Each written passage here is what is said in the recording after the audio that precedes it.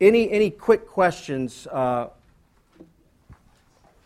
Take about 5 or 10 minutes for questions, just for clarification. Then we're going to look at the case study and just walk through it together. Yes, ma'am? Having not read the book, the suffering, do you talk about watching other people suffer that you love, not yourself? It's primarily you understanding what God is up to in suffering. And right, and that helps you as you walk with another person. But it's, what does the Bible teach about suffering? And we've got to have a theology of suffering. If we don't, we're going to be duped, because we live in a very broken world, and we live in broken bodies, and we have hearts that defect and worship and love all kinds of things other than the true and living God.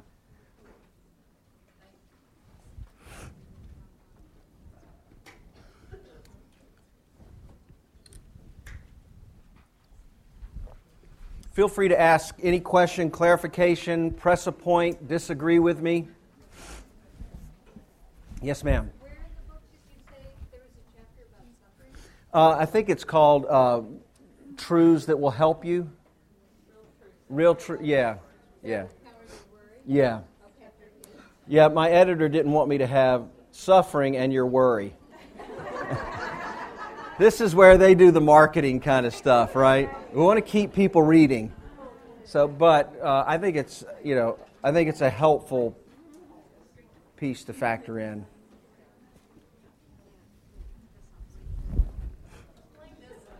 Excuse me? I will in just a moment. I just want to get folks talking. Yes, ma'am. Yes.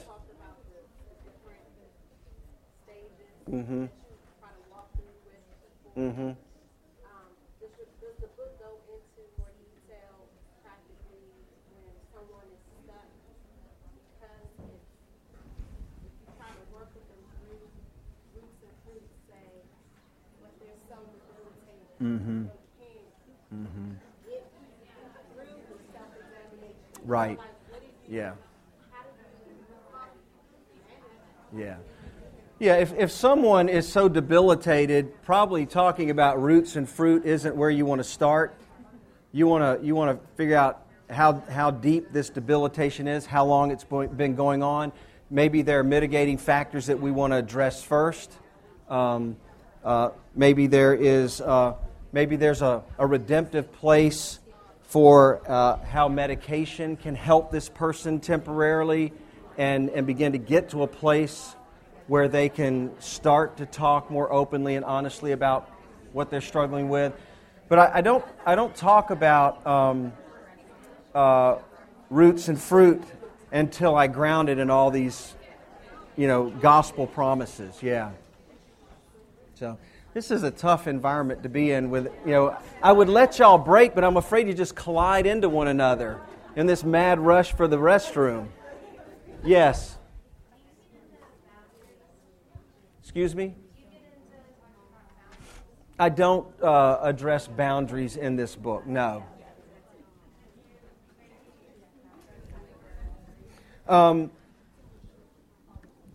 Tell me a little bit about what you mean. So you're in a relationship with someone who is deeply anxious? Mm-hmm. Mm-hmm. Right. Yeah, I would say clarity and honesty up front, and then consistency. And depending on the nature of the relationship, if it's a counselee, you have a little bit more control. If it's a spouse, not so much, right? If it's a family member, the closer they are in terms of their covenantal connection with you, the less control you have. Now, if it's a brother and they live in California and you're in Atlanta, so all of those factors matter. But let's say you're in close proximity. I think honest, loving conversations about how you're going to approach the relationship with them and saying, look, I love you, I'm committed to this relationship, but we can't keep doing this relationship like this. And when you're ready, I'm here. I'm ready to do the relationship right. But until then, we're going to have to establish some priorities. And I would say, I don't want to get too technical. Rather than using the term boundaries, I would just think of that as loving someone wisely. It has more of a positive moving towards them rather than kind of a self-protective, I've got to keep you from messing with me. And I don't think that's what the people that use the language of boundaries mean, but it can connote that. It sounds a little more negative. But for those of us who have had the experience of, a lack of careful attention to those things, you appreciate that word. But no, that would be something I would say. I'm trying to think if there's some... There's actually some good stuff in a book by Dan Allender called Bold Love, where he talks about, it's in his chapter, he has loving the fool, loving the evil person, and I think it may be loving the fool or loving the evil person, and there's actually a conversation that he recounts of a daughter in relationship to her father, and she has that honest conversation with him. So, clarity, consistency. This becomes an issue, particularly in the church, where you don't have those formal professional, boundaries, and so you have to think wisely about those things. Yes.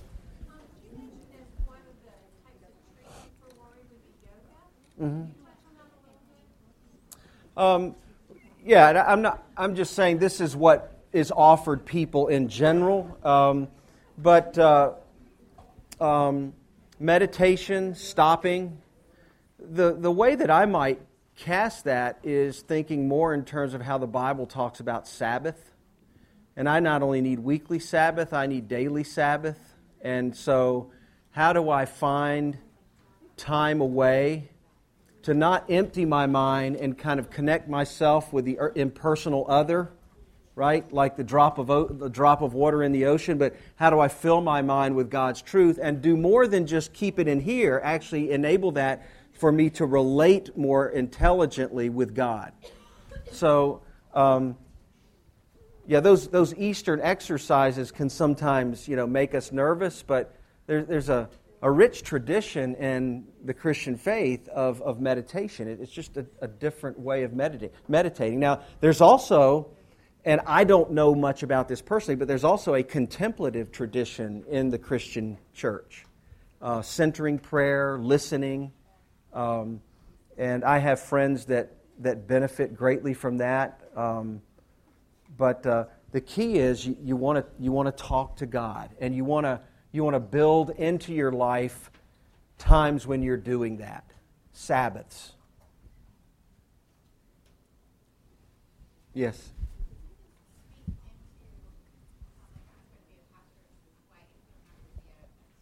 Mm-hmm. Mm-hmm. Right. Yeah, if you're working with someone that that has more of a deep struggle, they're suffering greatly, I would say what you need to do is you probably ought to start researching, are there people in this church, are there people in this community that have case wisdom, experience, and knowledge and insight into helping people who are struggling with the more pathological experiences with anxiety or worry, and be prepared and be able to say, hey, I'm willing to walk with you at a certain level, but I'm not sure that I know how to best help you, and that's not because you're a freak. It's just because and you don't want people to feel like freaks when they're struggling, right? The shame that comes with that. But I'm here for you, and I think there may be somebody else that can partner with you and help you along with me. And they may be in the local church. They may be, an external resource in the community.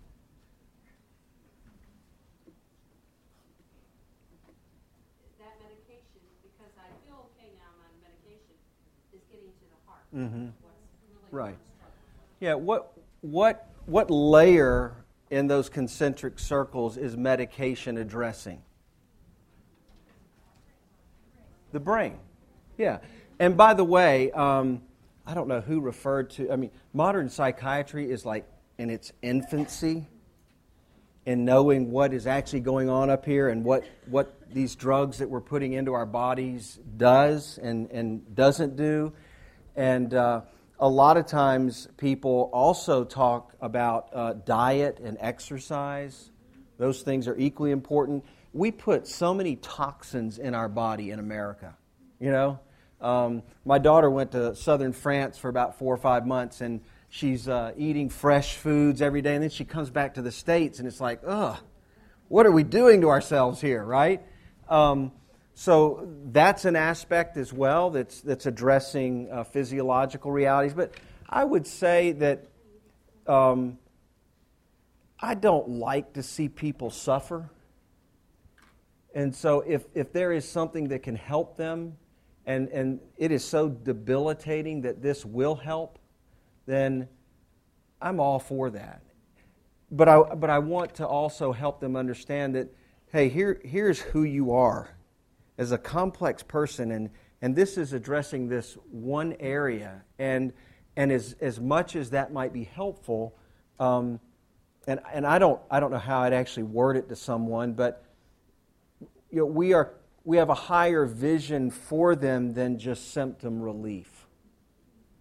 I'm all for alleviating suffering, but I don't want to just do symptom relief and not call them to faith and obedience in the midst of their struggle.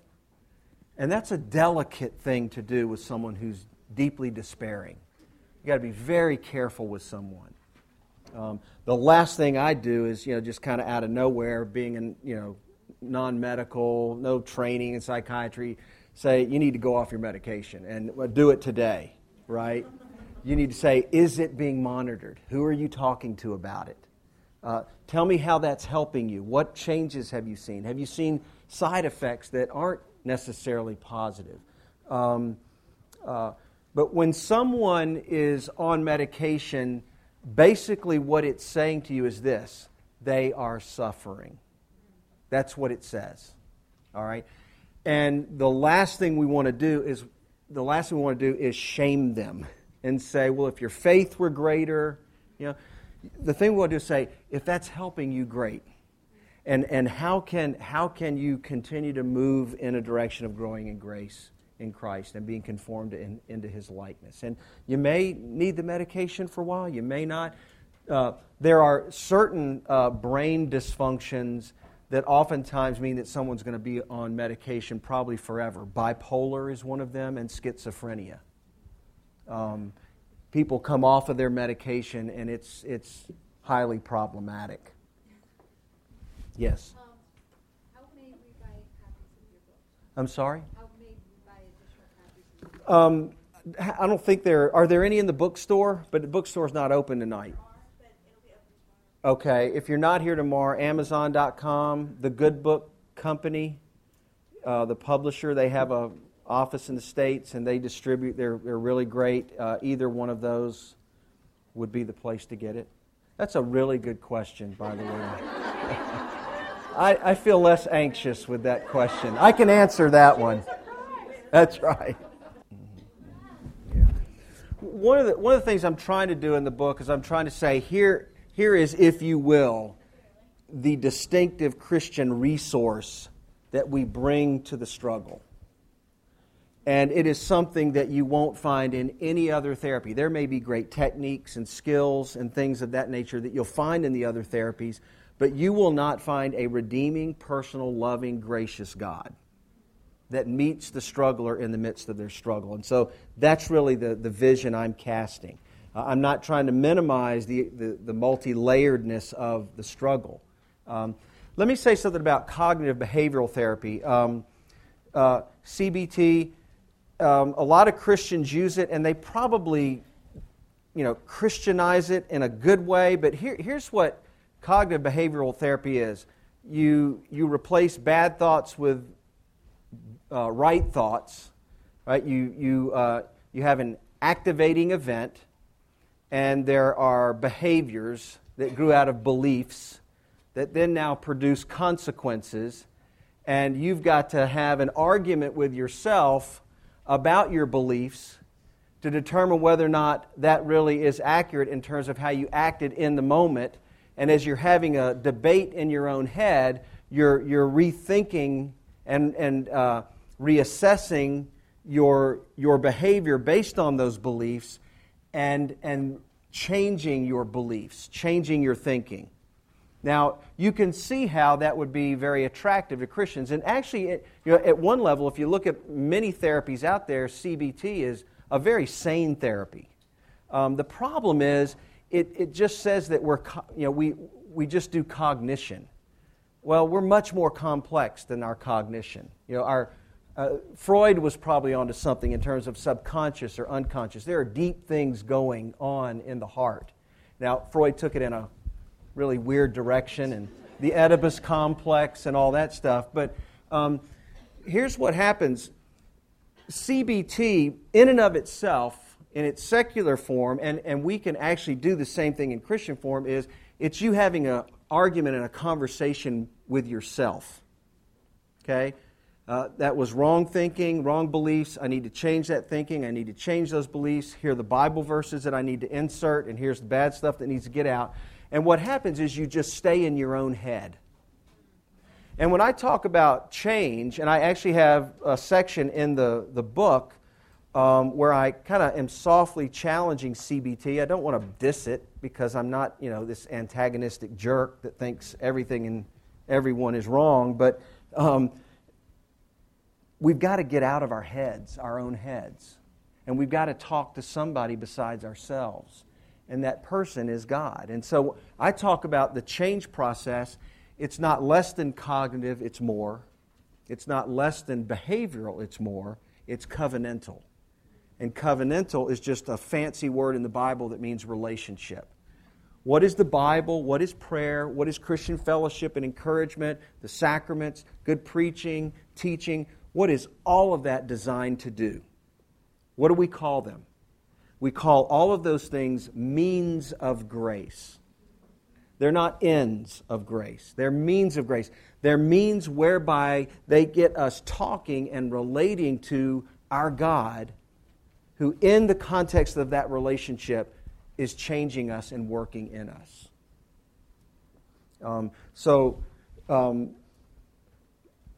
This vertical piece is the piece that I'm inserting into the equation when I talk about CBT. Yes?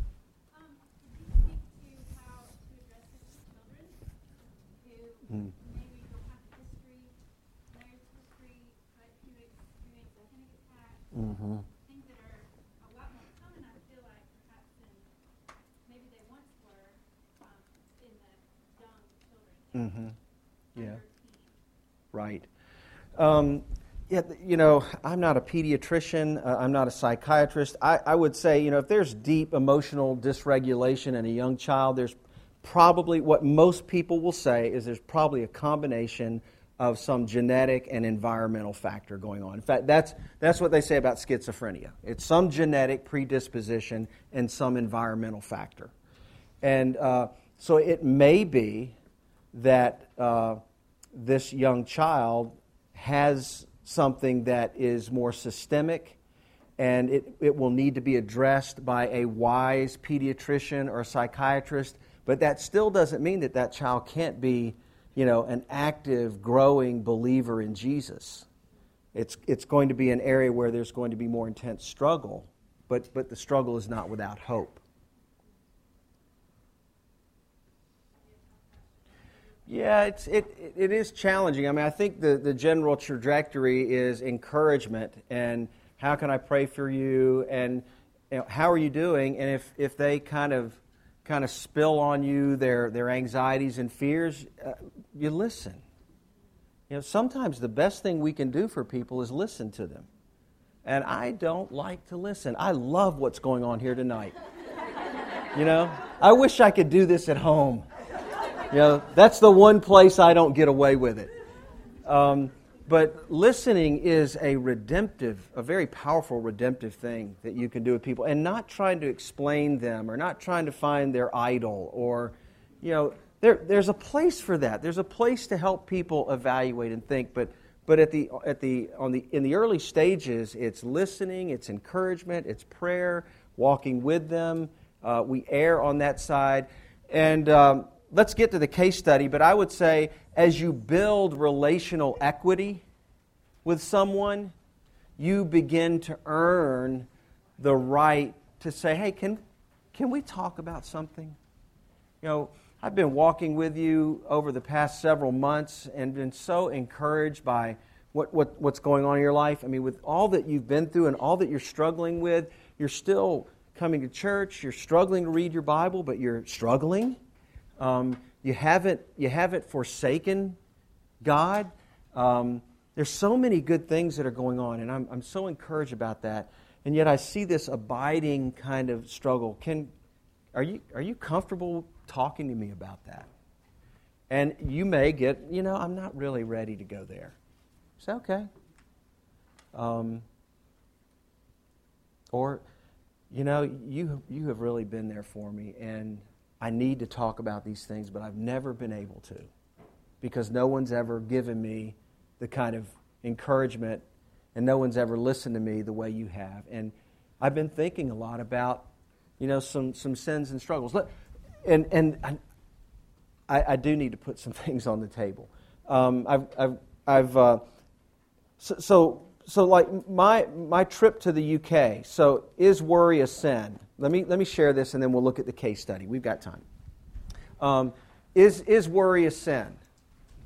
I just don't like that question because it's kind of a yes and no. Okay, so let's think about my trip to the UK. I'm getting ready to go to the UK, and I'm anxious, and I'm struggling with worry. My back goes out. Now, I didn't finish telling you the story. I was able to call my primary care physician, and this guy just happened to be in the office that day. He's a retired surgeon. I walk in, and he says, I can help you. I can give you a shot in the back. Well, he didn't know that shot in the back didn't encourage me.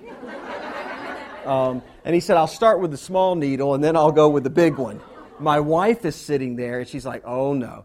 But he numbed my lower back, and he said if I put saline in there, it would do the same thing. But he put something else in there. He didn't tell me what. He said this will have a more lasting effect.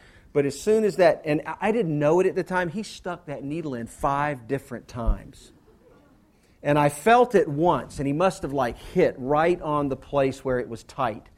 And within 5 minutes, I was starting to stretch my back, and thankfully was able to get on the plane. And I only think I took 1 or 2 hydrocodones and maybe a Flexeril or 2. And I'm scared of those kinds of narcotics, but I will take them if I need them. So let me break down that experience. So you could argue, and this is me, so I can do this, right? You could argue that my stressing out and being anxious about the trip at some level is understandable, but there may be an element where I am, worried about what people are going to think of me. And there is this over concern. And this is where it's a struggle with idolatry and sin. Okay? And I think that was probably true.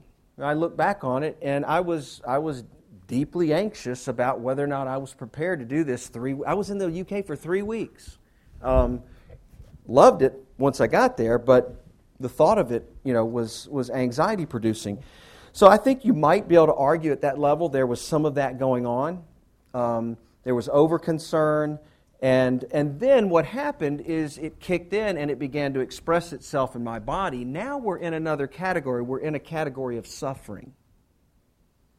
And now my body is experiencing pain, and I don't know if you've ever experienced this, but when my back goes out, I know that if I turn in one direction wrong, I'm on the floor. I mean, I've had to have the ER come and get me before. That's how bad it is. And so I'm starting to get anxious about that.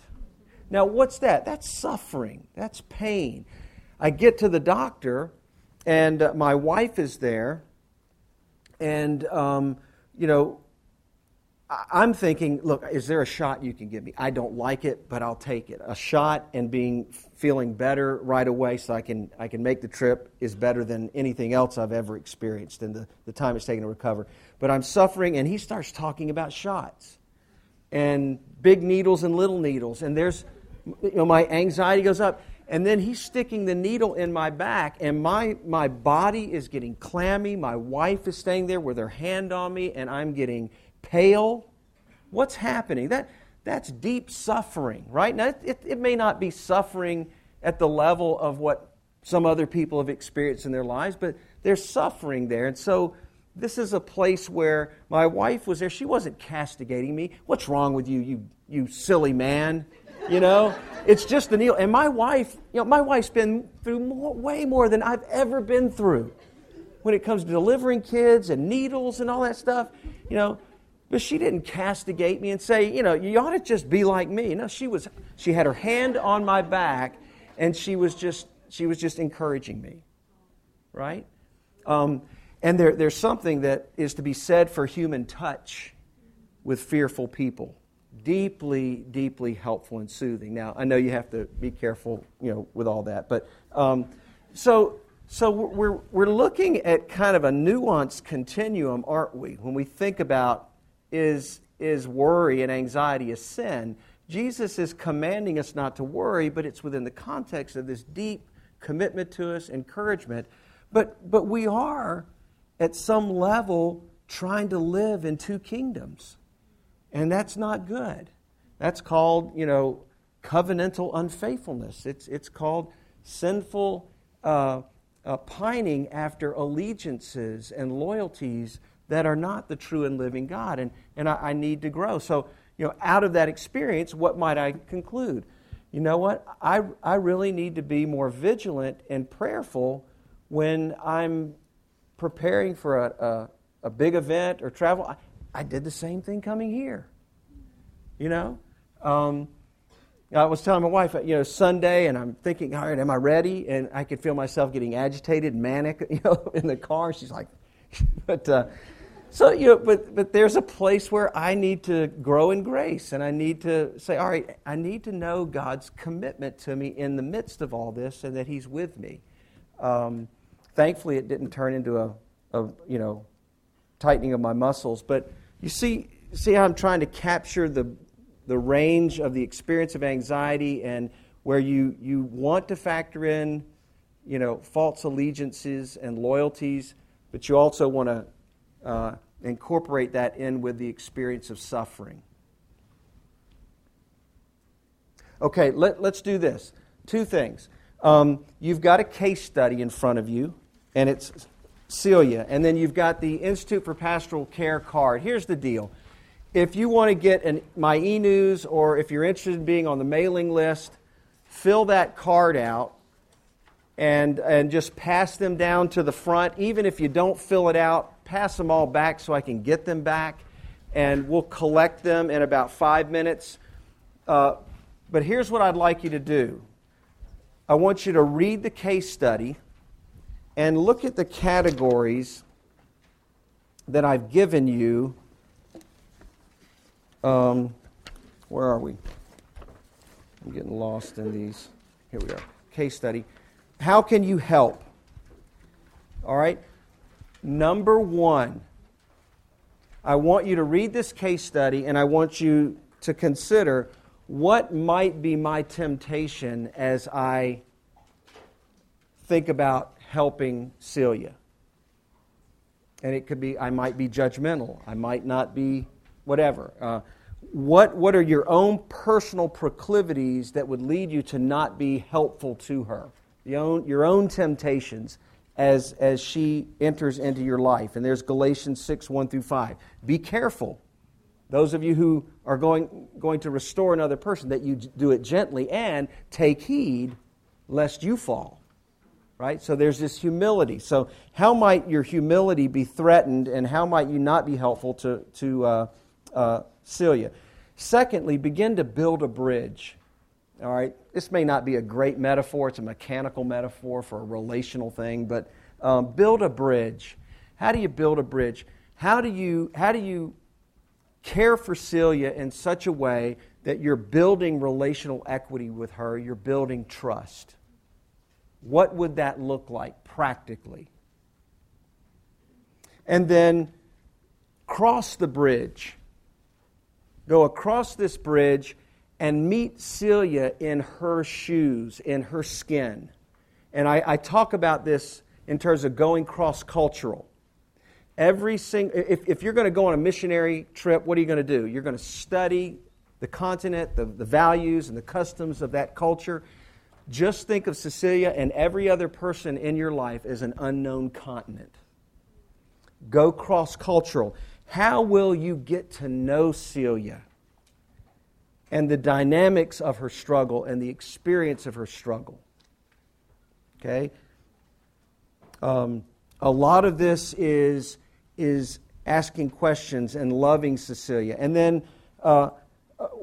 start to walk back across the bridge with your friend. All right, you've built a bridge, you've built trust, you've gotten to know them, and they're willing to walk with you across that bridge. And then what might you talk about with your friend while you're walking together? What kind of conversations, gospel conversations, are you going to have with Celia as you help her grow in grace in this struggle with anxiety? And then the final thing is, what other resources are available to me to help Celia? Because I can't do it alone, and there's a bigger, broader body of Christ that has resources that are greater than mine, and the sum is greater than me, right? So what other resources might there be available to me to help Cecilia? So that's just getting at kind of the movement of wise and helpful and loving and gracious ministry. Watch yourself, start to build a bridge, build trust, then go cross-cultural, enter into Celia's world, get to know her, begin to walk with her back across the bridge and talk with her while you walk together. Got 1 Corinthians 5:14 there. And then think of resources that are available to further help your friend. Take 5 or 10 minutes just writing some notes.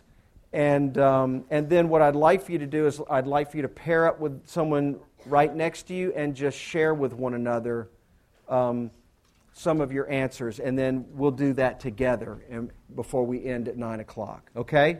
So I want to try to give you some practical things to help you think about very, very organic, personal, helpful ministry.